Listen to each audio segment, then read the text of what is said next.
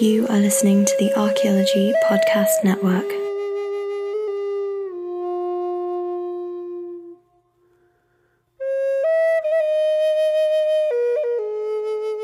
Hello and welcome to the Prehistories podcast with me, your host, Kim Biddulph.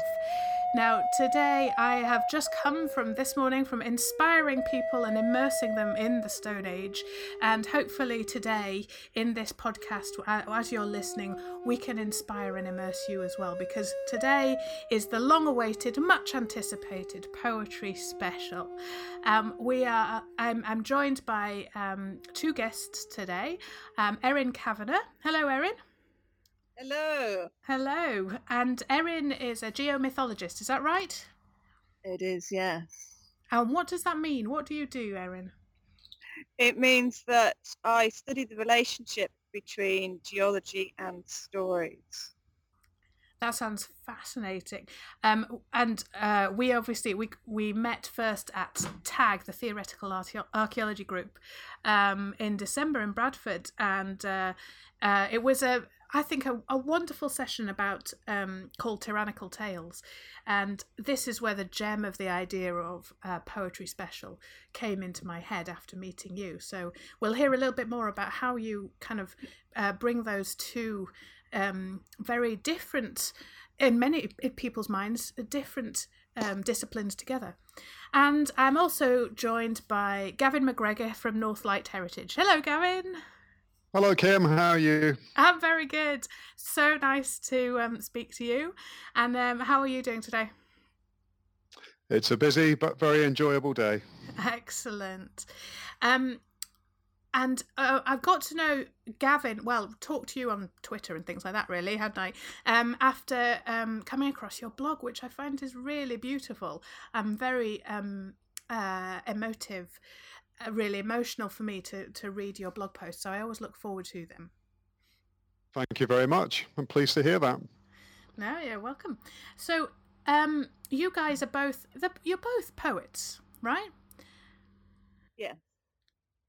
I wouldn't describe myself as that. I describe myself as somebody who's exploring poetry and exploring maybe a poetical perspective. So it's whereas I describe myself as a poet first and foremost. Yeah. And so what you describe yourself as an archaeologist first and foremost, Gavin? I think that's what I'm grounded in. I probably, in the context we're speaking, describe myself as a prehistorian. Yeah. Well, that's very useful for this podcast, yes. I mean, we don't mind a little bit of history every now and again, but prehistory is where it's at. But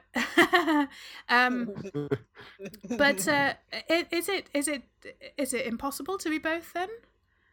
Both archaeologist, prehistorian, and poet? From my point of view, sorry. Yeah, from your point of view. Sorry, go on, Gavin. No, absolutely not. I think it's probably possible to combine the two, and I think there's probably many poets who have the sensibilities of archaeologists, and there's many archaeologists who would probably wish to extend their voice and their kind of creative practice in a way that uses poetry. Is it a case of that you don't feel like maybe this kind of well-documented imposter syndrome idea that you don't feel like you can describe yourself as a poet? Oh, there's definitely a degree of that. Well, I love your writing. I think it's I would definitely call it poetry. But Erin, what do you think about this? How we label ourselves? I'm laughing at that, saying, okay, well, Gavin and I are standing either side of the same seesaw then. Yes. Yeah. Because I've been immersed in poetry for almost 40 years. And so to me that comes first. But I work equally between prehistory, archaeology and poetry. Yeah. So if it's impossible to do all three, I don't let my life know that, because that's what I'm doing. But I think, are you blazing a trail somewhat, Erin? Because I had never really thought about combining all of those things before, or that it was even possible to do. there's not many geomythologists around, I would have thought. No, there aren't. There's a lot of people who dip their toes in geomythology, but not many who dive in, probably for good reason.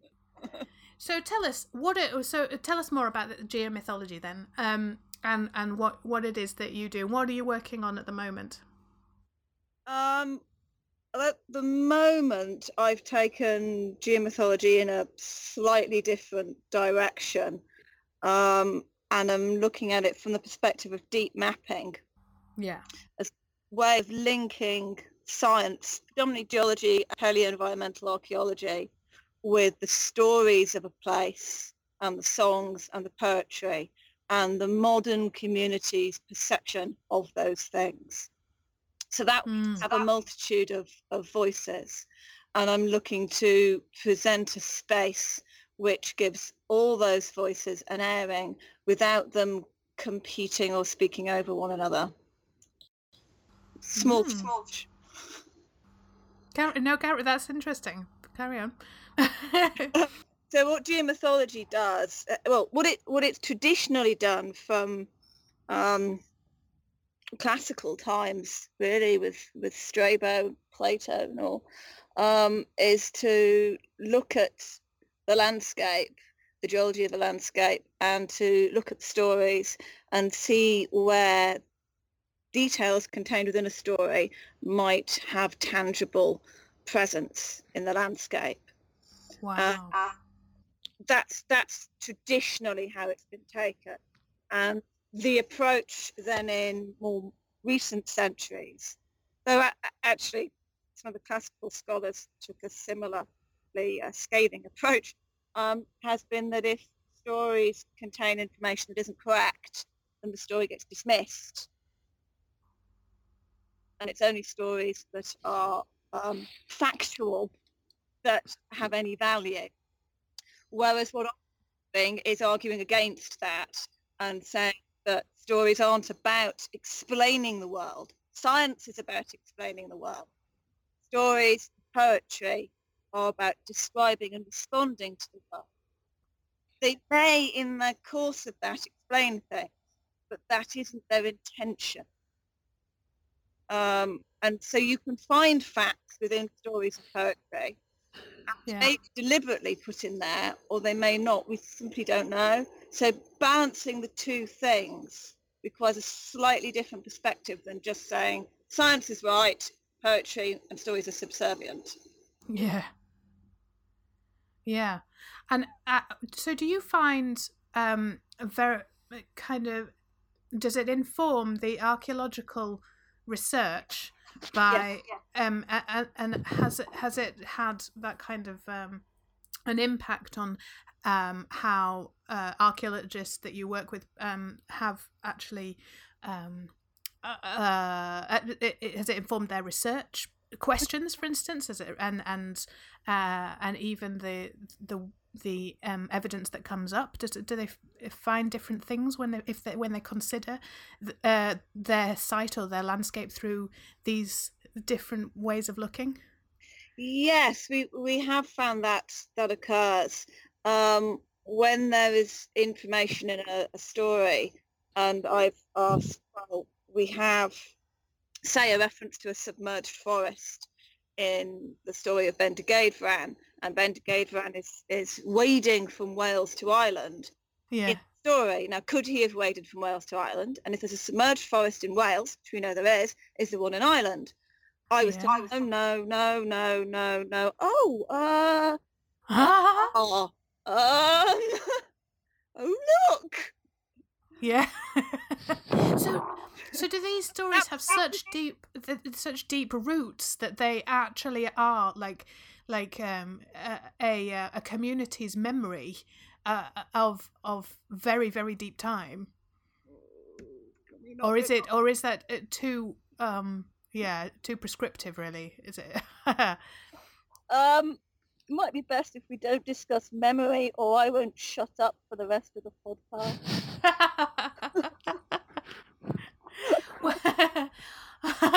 Fair fair enough. Gavin, when you're what is it that moves you to write your blog posts and to create your poetry about the particular places that you visit? I think it stems from a recognition or a sense that the way that archaeologists are trained to write is very powerful in the way that everyone was talking about a scientific inquiry, but we aren't encouraged to try different forms of communication. I mean, there has been some examples in, archaeological writing in the past, and there are some really interesting strands of creative practice that have emerged in relation to different responses in the past by archaeologists. But generally, we're trained to write in certain ways. My response to the places is more about a mediation of my experience that in some way may touch on how others in the past have journeyed to or encountered material elements that we can still share and encounter. And it seemed to me that to try and write in a way that was perhaps crisper or more distilled was a step towards capturing something of the essence of the place or the experience of going to those places.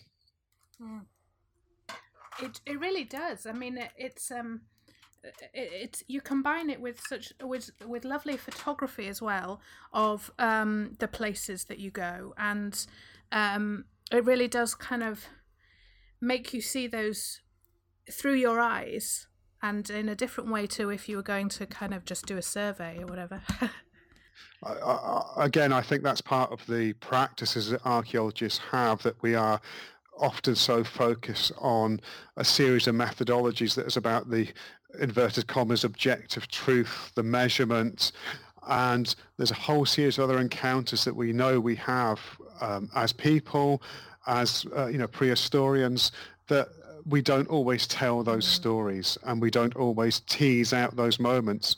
I think, back to your point about the photography, for me that's perhaps one of the reasons I said I didn't think it was poetry, is because the words really work very much and are designed to work with the images. So what I'm trying to craft is something that is, in a sense, audio-visual. It may have a poetic sensibility, shall we say, but I don't think it would work as strongly without those images. You do that as well, don't you, Erin? I mean, it's very much an audio-visual combination, isn't it, with your map work and other images that come in? Yes, I can only agree with everything Erin has just said. And one of the areas I work in is combining photography and art and performance and poetry. So one of the things I find particularly good for the virtual medium is a photograph of a site or the artifact, or an art photograph, or a photograph of a drawing that's of a site, and then a poem that is tied in with the image. So they combine a mixed media response to sense and place that you can't separate out to get the whole conversation. When you separate them out, you get fragments of the conversation. In the same way that Gavin was saying. So as archaeologists, we use photographs when we're on site. We use writing the odd line down. We use imagery. Oh, that, the chocolate clay that's just above the nougat. Well, that's our Neolithic horizon. That's how we speak to each other. So instead of, as Gavin said, these things getting lost, why not bring them out and show holistically the experience of working on site and the experience of a site speaking back to us? I wonder, do you take audio recordings of the site themselves and the sounds that you hear from there? Because I mean, obviously, some of the audio comes through the writing, and obviously the writing being full of imagery and full of rhythm and so on. You get a sense of that. You get that sound in your head, or if you read it out loud. But what about the sounds of the places as well? Yes, I do. At the moment, I'm exploring just how to make that work through video. I have a substantial back catalogue of video footage from, my favourite is the sound of the wind on a beach, and it's coming across an archaeological site and picking up sand. So you can hear the sand hitting the monuments, and it's fantastically atmospheric. And there's a poem to go with that, but we're working on how to get the balance right between those things. And that also plays, the sound of a digger, when the digger goes into the clay, and that sound as it lifts it out, and the brief moment when you can see something beneath before the walls collapse and it's gone all over again. You can capture that sound in a bit of video, and it needs to not get in the way then of the poetry. Yeah. And so that's the balance. So you have to be a bit of a software whiz, really, as well, to gather all this together in a meaningful way. Yes. I have a teenage son. Yeah, that's very useful. They're very useful, aren't they? They're very useful. Do you? I mean, you must get. You work up in Glasgow area, northwest England as well, don't you, Gavin? Is that your kind of stomping ground? I'm lucky enough to get to work over much of Scotland in different ways, but a lot of my practice has been because I'm based in southwest Scotland, around the area there, and I do have a soft spot for the Lake District as well. So I've spent kind of personally, more so than professionally, time up there. I'm an avid hill walker as well, and love being in the uplands. So I'm drawn to places, I suppose, where the prehistory's better preserved. So I managed to combine both that hill walking, going and finding and exploring sites, but also encountering landscapes that are quite remarkable in their own right. And do you think I haven't come across any recorded audio from your hill walks and up in the Lake District, but that would be an interesting addition. Do you think it would work, or are you or would it be too much hard work having to get it and edit it and etc.? I know what I'm talking about doing a podcast. Yeah. I think there's a degree of expediency in the sense that, but also I'm trying to edit what I do and try and craft it in a way, because those limitations of time, that the audio would be just one dimension too far. It's not that I'm not interested and don't see the value, but my work is in times complicated by the fact I actually engage materially as well. So one of the pieces that I've blogged with is part of a bigger project, which is responding to an assemblage of waste fragments, where I'm actually trying to engage in a collaborative way with those pieces. So for me, I'm drawn more to maybe a sculptural or installation kind of approach as well, to presence other thoughts or extend the conversation in different ways. Absolutely. That sounds like it would be a good idea. Where was that assemblage from? It's a Lake District assemblage that there is a long story to. Do you want to tell us a little bit about it? All I can say is in the sense that it has worked its way down a series of kind of movements from the point it was excavated to the point that it was about to drop out of the archaeological system. And I realized this was going to happen and thought there was an opportunity to respond creatively to it, which I've started a process. And ultimately, the aspiration is to return that assemblage to the Lake District in a way that I hope we can work with others to take it to the right place in the right way. That sounds good. And Erin, you're based in Wales, mostly, and what have you've been doing some work around Cardigan Bay and that kind of area recently, have you? Yes, simply because that's where I live, and resources are on my doorstep. It's purely pragmatic. As I'm not Welsh. I'm Anglo-Irish, but I grew up on the Welsh border, so I'm neither an infiltrator nor a native, which gives me a strong position to explore the stories and science here.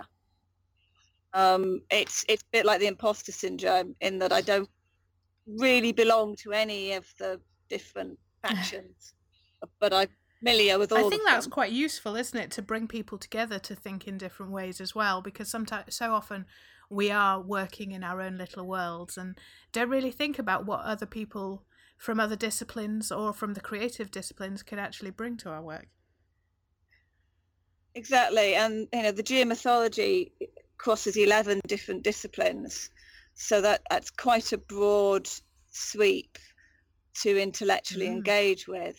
And then working in Cardigan Bay, then we're crossing languages and languages through time, so Middle Welsh, Middle Irish, as well as Modern Welsh and English and a bit of Breton, and there's a lot going on, so I have to work collaboratively with people who have greater skills than I do. All I have to do is mix it all together in a cauldron and produce something at the end of the day. That's the fun bit. Yeah, they do the clever stuff. I think you do the clever stuff too, Erin. Now we're going to take a short break, and there'll be messages from the Archaeology Podcast Network, and then after we come back, we're going to hear some of Erin and Gavin's poetry. So do stay tuned for that. All these things we make no apology are the study of archaeology. But we don't do dinosaurs. Did aliens build Stonehenge? Did the Easter Island statues walk? Did the Vikings colonize Midwest America? What does mainstream archaeology have to say about all of this? Listen to the Archaeological Fantasies podcast and learn about popular archaeological mysteries. Hoax or fact? Learn to tell the difference with Dr. Kenneth Fader and co-host Sarah of the Archae Fantasies blog. Check out the show on iTunes and Stitcher Radio and at www.archaeologypodcastnetwork.com/Archae Fantasies and get ready to think critically. Let's get back to the show. Funny beady blokes you will see are a staple of archaeology.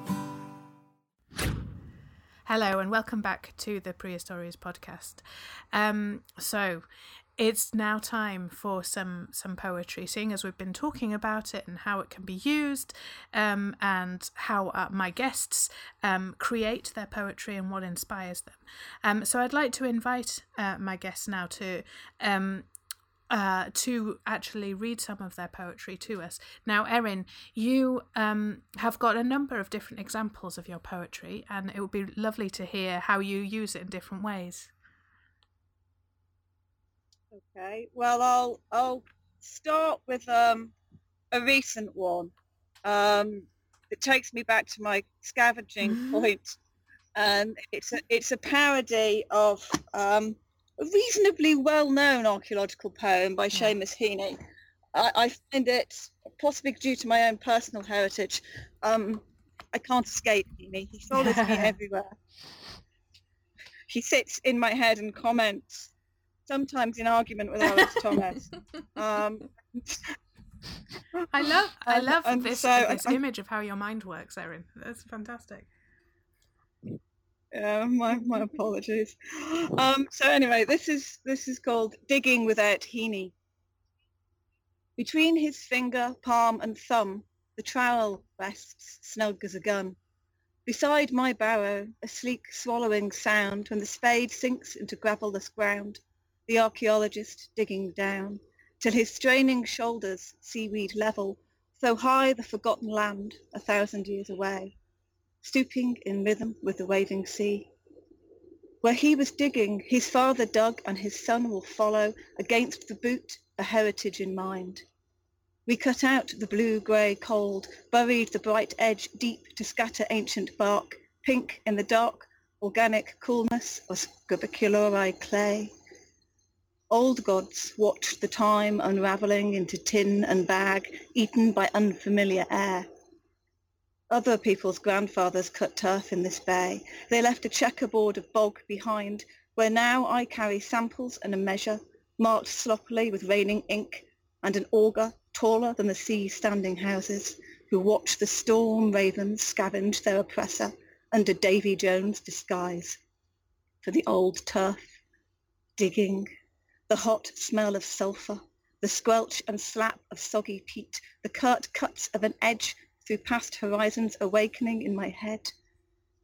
But I've not the strength of turn to follow them. Between my finger, palm and thumb, a squat pen rests. I'll dig with it. Just a small round of applause. That's absolutely lovely. Slightly stolen. No, it's inspired by, this is where ideas come from, isn't it? Yes, and it's the archaeologist question is. Oh, I can't hear you very well, Erin. There we go. Hang on. Yes. Can you hear me again now? The archaeologist in question is working in a peat bog on a beach where his father worked and where his son now works. So it ties into to what Heaney was talking about, but across the sea. A short one here then. I write a lot of haikus and tankas because they're quick. They're simple. You've got a structure and you can do them on the fly. So this is Lacotte. Mammoths cannot fly, nor can they flee over rocks. Their bones on grazing land lie between caves and an early shore, now covered by the tide. And what that's doing is refuting an early archaeological interpretation. So we had Scott's Mammoth Drive in the 1980s, and then that's been refuted a couple of years ago by Becky Scott and colleagues. Yeah. And so what that tanker is doing is challenging the old archaeology. And it was only after I'd written it that I realised it applied to the Welsh coast as well as to Jersey. Which is convenient. Yeah, because that's about La Côte de Saint-Brelade, isn't it, on Jersey?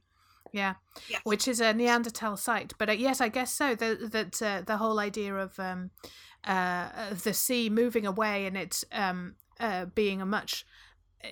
there's quite a lot in your poetry about the sea and about submerged landscapes, isn't there? Yeah, that's my area of research. And so because I'm using the poetry to aid my research, and then I'm having to express my research both academically and to the community, sea, flooding, submerged landscapes, it's one language really. So is it you say that it actually informs your research into and you write academically too. So is it a useful tool for you to imagine what could be an interpretation of the archaeology that you found? Is that one of the ways that you use your poetry?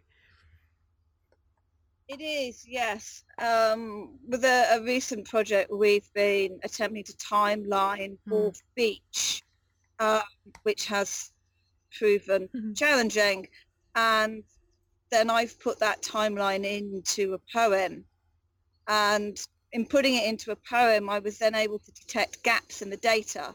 So we had to keep going back and collecting more data and going back to the paperwork, which we just hadn't noticed looking at it specifically, because each piece made sense itself. But when you try and actually make it sequential in a poem, there are issues. It's when you write fiction, historical fiction, and you say, well, okay, we have bowls here, but how did people eat with the bowls? Did they use fingers? Did they have cutlery? Yeah. And suddenly the archaeologist is going, we've got no idea. Who knows? No idea. Let's have a think about that. Process. Oh yes, I was talking about this very process.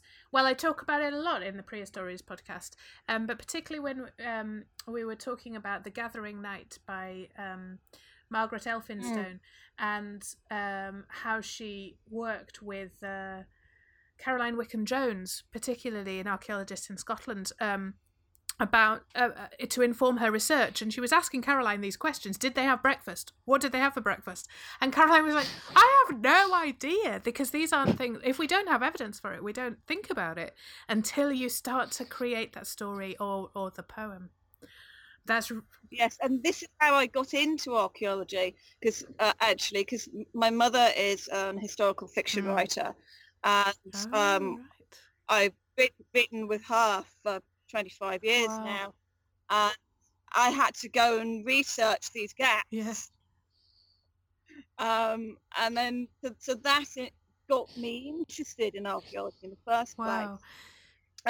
And Victoria Whitworth, who is another Scottish-based historical fiction writer, she uses her archaeological and art historian knowledge to then inform her fiction, so that there is an intellectual authority in the narrative that she's constructing, which is, I think, and gives people something free almost. It's an extra quality to the text.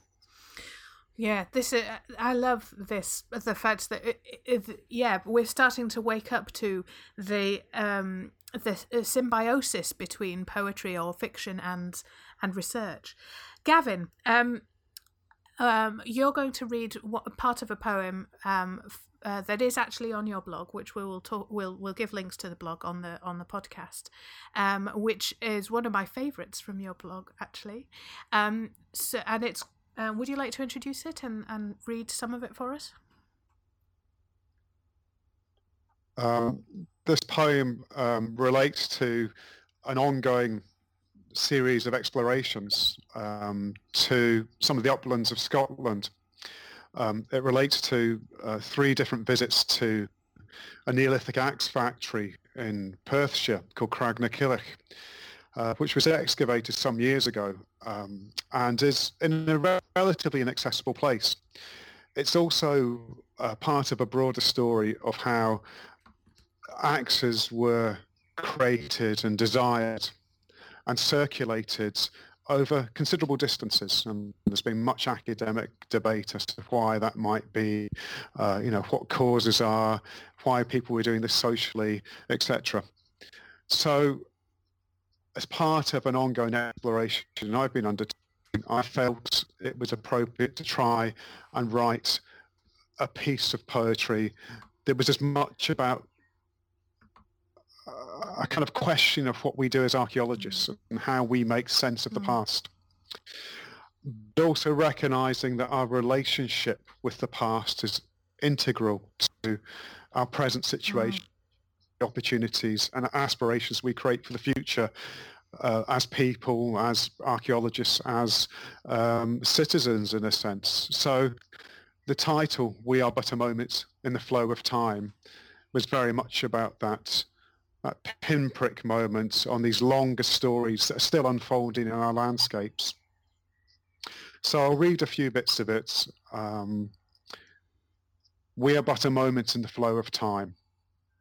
Can we speak of love of a landscape, of the dance of light and cloud upon leaden autumn waters, of the sway of cotton grass in a playful summer breeze, of the cool green air which wisps around your spring hair, of those little details which reveal a world, of the escape from mundane valley floor, of soaring rocks, glacial scarred and winter shattered, raptor and carrion, your rapture and return.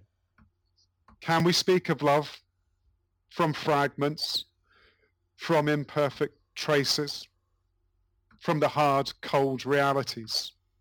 Can we speak of love of the object, sought, hard-won, cherished, and curated? Can we speak of love separated by 5,000 years, joined by a humanity? Is it too hard to feel what it means to acquire, to complement, to share? Thank you, Gavin. Thank you. I was reading along with that on your blog, and you're right that the images really add a lot to it, don't they? As well. I mean, not that the poem itself is very emotional as well, and provocative. I think when you start out as an archaeologist, or I know I was very romantic when I chose to be an archaeologist, even though it was based on Time Team, which was kind of like the least romantic way of presenting archaeology, really. But and in a way, it gets kind of beaten out of you at university. You have to be objective, and you have to. It doesn't matter about your feelings about a place. It's got to be based on the evidence, and there's something very cold about that, really, that I think that your work, both of you, it breaks that down. I think you're right, Kim. I think we're inevitably disciplined. It's the very nature of training, the very nature of education. You are moulded and structured to behave in certain different ways, and that's the strength of, I suppose, that process. I remember myself being somebody who was never very good at art, was never very good at drawing. And I remember going through a series of processes about being taught how to draw technically artifact illustrations. To the extent I learned that, but it was a very cold technical process. And I think there's a sense for me that all the hard work as archaeologists, we put so much effort and energy in. We discover these amazing sites. We make wonderful insights into humanity, and we kind of lose the last 5% of effort. Whereas if we embrace more creative responses, I think the very kind of multidisciplinary nature of archaeological practice means that we have something very powerful and very potent that people want to hear more of. I think these different forms of expression. Absolutely, because people are always so interested in our jobs and what we do, and yet we're so cold about it. I think a lot of the time, and you, as you work with communities, and you must do this too, Erin, who get so excited and are so joyful about their heritage and it being involved in that discovery, that it's that joy that comes through in your poetry, and can be captured in those creative ways, and that we should share, because I mean, frankly, it's a fantastic job. It might not be well paid, might have bad terms and conditions, and contracts, and people may well complain, and they do quite a lot. But actually, when you get down to it, what we're doing is discovering about people, and it is the most exciting thing in the world, really, for me.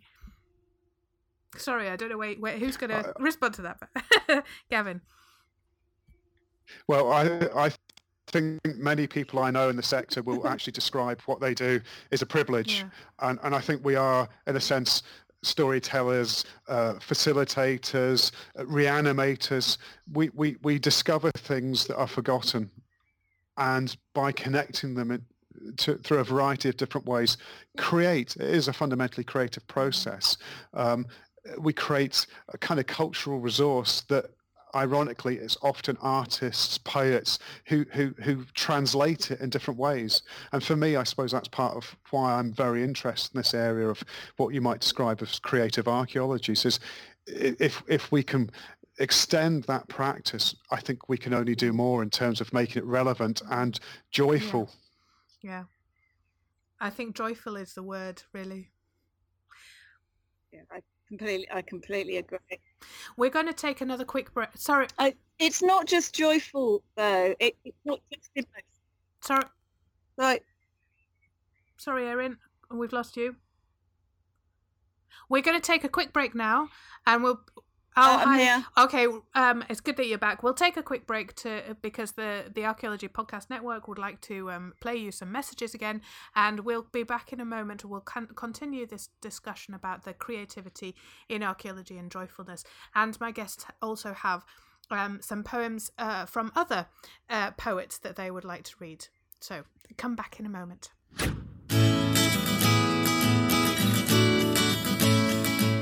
Professional Certifications for Scientists, or PCS, aims to provide practical educational videos, field guides, knowledge tests, professional certifications, and employment connections to professional scientists everywhere. Check out the videos page for high-quality training videos on a variety of topics. Find PCS videos at www.pcscourses.com/videos.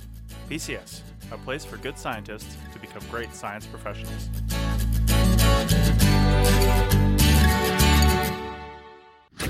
Welcome back. Now we want to get more joy out of this poetry, and we want to also it really clears your mind, I think, and it can point the way to things and make things easier to understand in many ways. It kind of gets to the essence of an idea.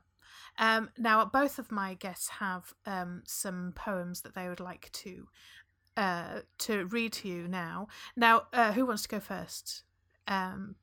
Gavin? Okay.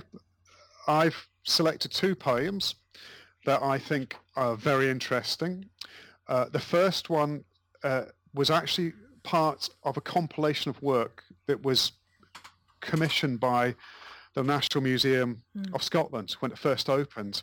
And for those of you who have been there is a wonderful interweaving of collections and artistic responses, which actually is embellished with the architecture of the building, which I think has been a very important step in relation to that institution. Now, one of the poems that I'd like to read very briefly is by a poet called Valerie Gillies, who responded to what is called the Rotten Bottom bow, which was discovered in 1990 by Hill Walker in the uplands of southwest Scotland in Tweedsmuir. And this was a longbow that was discovered underneath peat hags eroding away. So I'll read the poem. The Tweedsmuir bow, to try the draw weight, range finding, to look along the line before firing. To shoot the arrow, make the deer bound, to hear the bow snap and fling it down. To go on one knee and take away the string, to keep the sinew, a precious thing. Now, the poets responded to the circumstances of the discovery of an object that I suppose she's created a moment and speculated as to why that object was discarded. And I really liked that. It was so simply and elegantly done for a simple few lines. It opened up a world of possibilities for me. That's really nice. You can really see the image of that in your head. And you had another one you were talking. My long bow. Sorry, Erin, go on. No, can't hear you, Erin. My long bows are resonating. Have I gone? Yes. Can you hear me now? Yes, can hear you now. Can you hear me now? Yes. Okay. So my long bows were resonating applause to that poem. The remarkable thing about that discovery is the longbow. Have you got a stack of them? Oh, fantastic. Oh, you're lucky. We've only got one. Yeah, I've just got one myself. No. Oh. All longbow owners. Oh, you can't just on the tree. Longbows breed in direct correlation to the amount of arrows you lose. I like it. That's good. So you have another. So I have a lot of longbows. Fantastic. You had. Are you talking about another poem as well, Gavin? There is another poem, which is again from the southwest of Scotland, at a site that is well known and I think well loved, the site of Cairnholy, which was probably built about the same time that the longbow was, abandoned, lost in the uplands. And the poem's by another Scottish poet called Tom Power, who writes a lot about the southwest Scotland.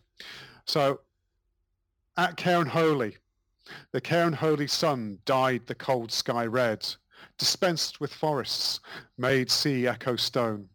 For in winter, Wigton deals elements, lead us like lapsed priests to its burial homes. On a court of dead grass before a facade of chiselled pillars, we lit two sparklers, against the black mass of night. As darkness bled around our shelter, we made a mark there, with a brief ritual of laughter and light. 2 innocent fires circle each other. They spark off nuptials. Like moths, each one light to the other. Till tired, dancing, they wither. The ceremony burns still, a small fire in my distant heart. Through bones stand on bones, our truest story is told by frail wires of ash, the colour of Cairn Holy stone. Oh, that's lovely. Go on.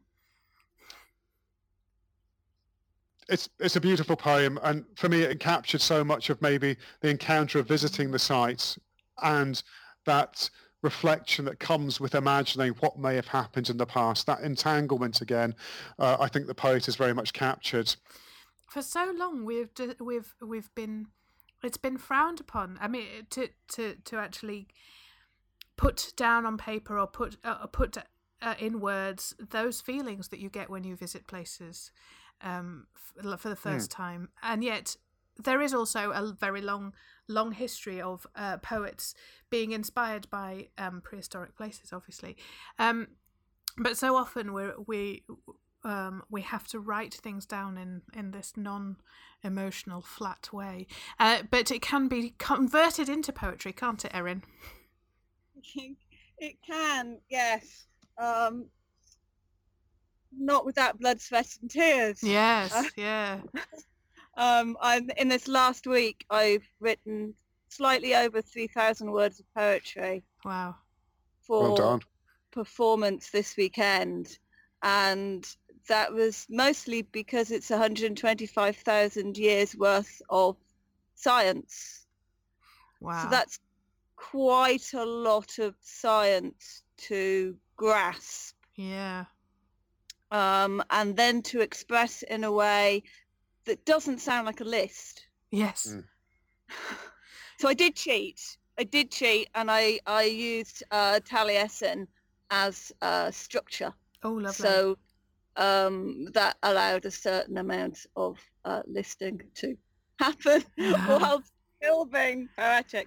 But yes, it is possible to reanimate both the landscape and the emotion through poetry. And it's fantastic talking to people who, particularly people in the science of archaeology, who've become so trained to not do this. Yeah.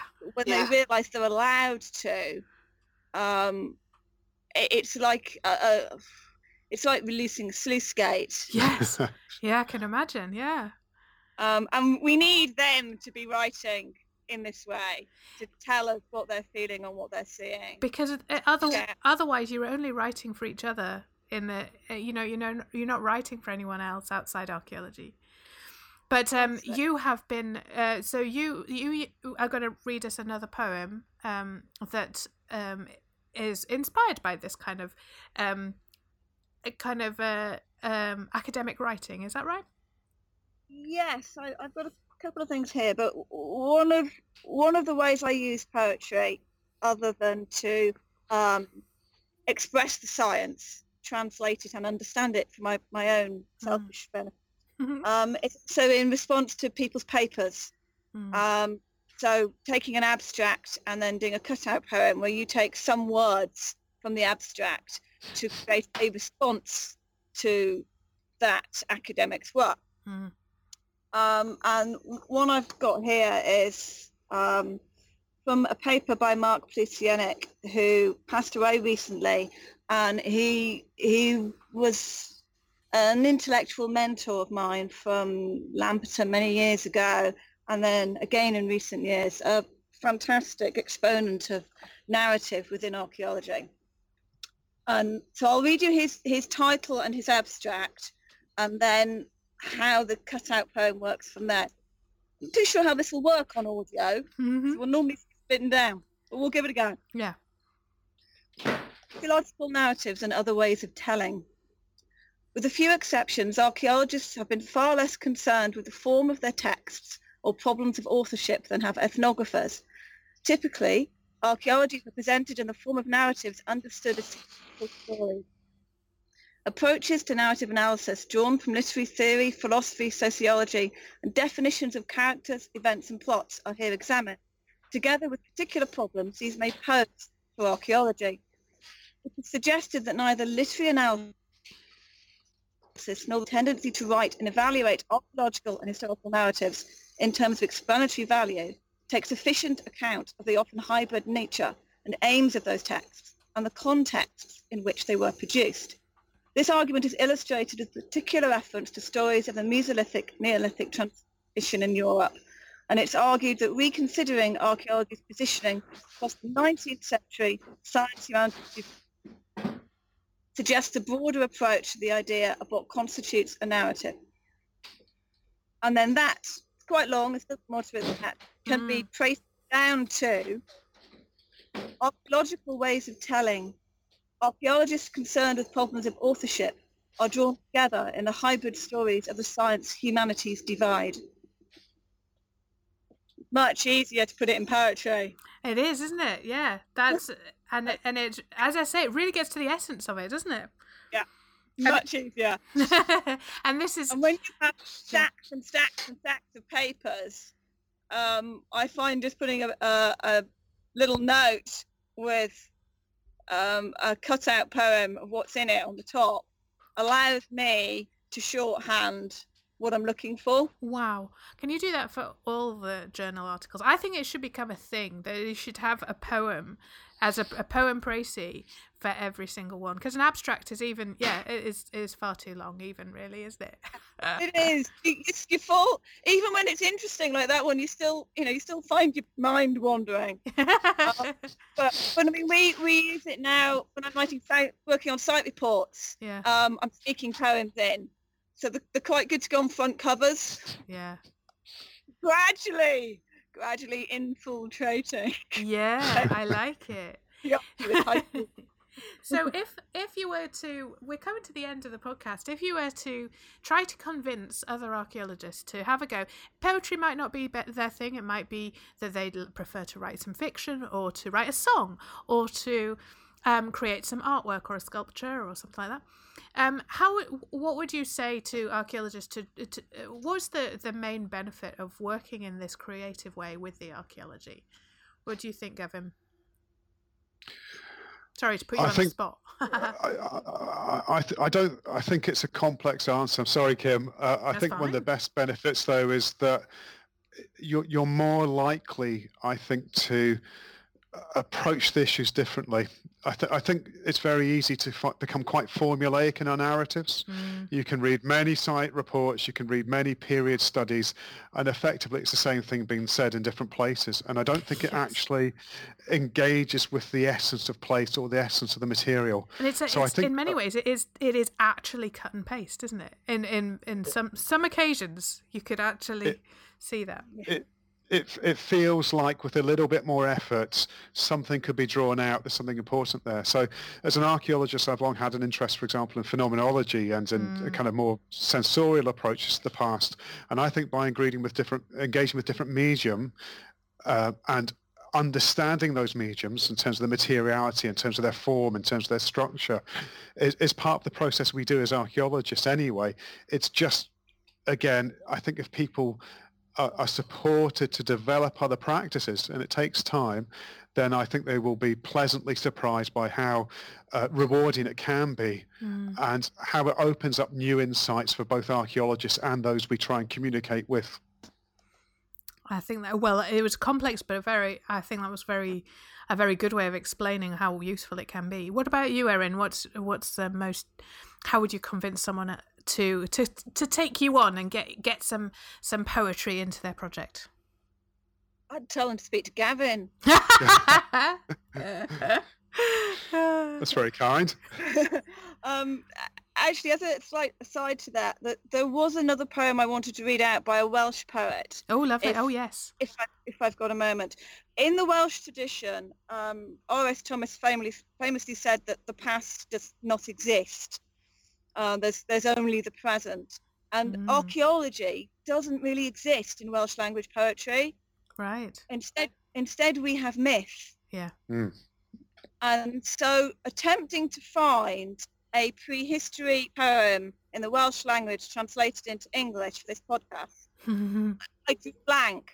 So luckily I called upon Dr. Dermot Johnson, who did me a rapid gloss of the only poem either of us could find in Welsh. Wow. And it's by Waldo Williams. It's Geneth Ifanc, a young girl. And it's about a skeleton that was found in Avebury in 1929. Aha. And so this is a gloss. It's not a formal translation, but it's never been heard in English before. Wow. Wow. So you've got a first here. Yeah. Geneth Ifanc. The stone skeleton was a young girl. Each time anew she arrests my attention, a century for each year of my age. To her homeland I shall return. Hers were people who lived in peace, purchasing the earth's assistance with their gifts, reflecting on the mystery of birth and death, and serving the bonds of human family. They put her early in the ageless position of a babe, 12 times welcoming May. Then the dark companions claimed her. No longer was her voice heard on the mountain. The wide sky was deeper then, bluer its blue thanks to her, and the timeless and invisible house was made more solid here on these good peaks. That was lovely. It's beautiful. Waldo Williams, a Waldo Pembrokeshire Williams. poet. That's it. It made me think of, particularly when we do dig up skeletons and we dig up people, how this academic way of writing about them is just not enough. Yes.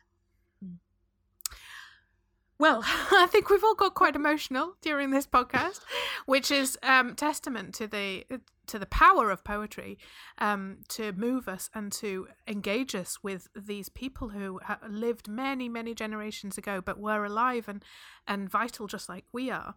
And we can imagine their worlds, I think, much easier through poetry and through fiction. I'd like to give a massive thanks to my guests, Gavin McGregor and Erin Kavanagh. What was the best way, if people wanted to learn more about you or contact you, what would be the best way for them to get in contact? Erin? I have a Facebook page specifically for this subject, Geomyth Kavanagh. Geomyth So, Kavanagh. The link will be on underneath the podcast, and perhaps we could have. Do you have an image of the Mark Plutianic abstract and your cutout poem? Do you have something like that we could put on the podcast as well? Because you said it's quite good to see that visually too. It is. It doesn't. It lends itself better to that. Yes, I'll scan that and send that. Thank you. That would be lovely. I also have a website that's just about to go live, but it's been derailed by the current writing. Well, when that does go live, we'll certainly promote it. Thank you, Erin. And Gavin, what's the best place that people can find out more about you or get in contact? I'll give you my email address you can put up online for people to contact me directly, but also they can have a look at my blog site, Heritage Landscape Creativity, and I like to play about on Twitter as well. Yes, so we can catch you on Twitter. Is it Gav McGregor? Is that what your Twitter handle is? Well, it's at GMacG_1. That's right. Yes, I remember now. I have that image in my head. Right. So all of those links will be underneath the podcast.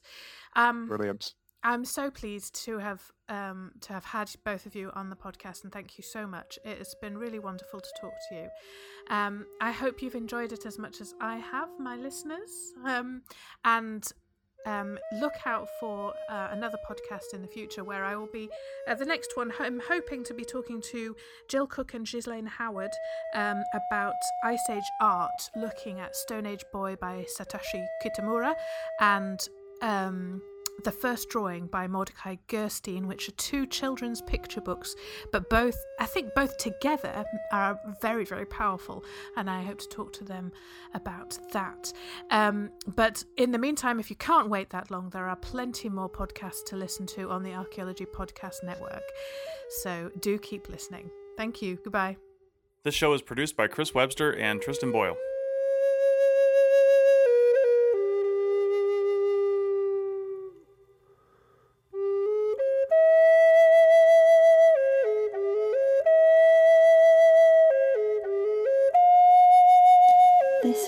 presentation of the Archaeology Podcast Network.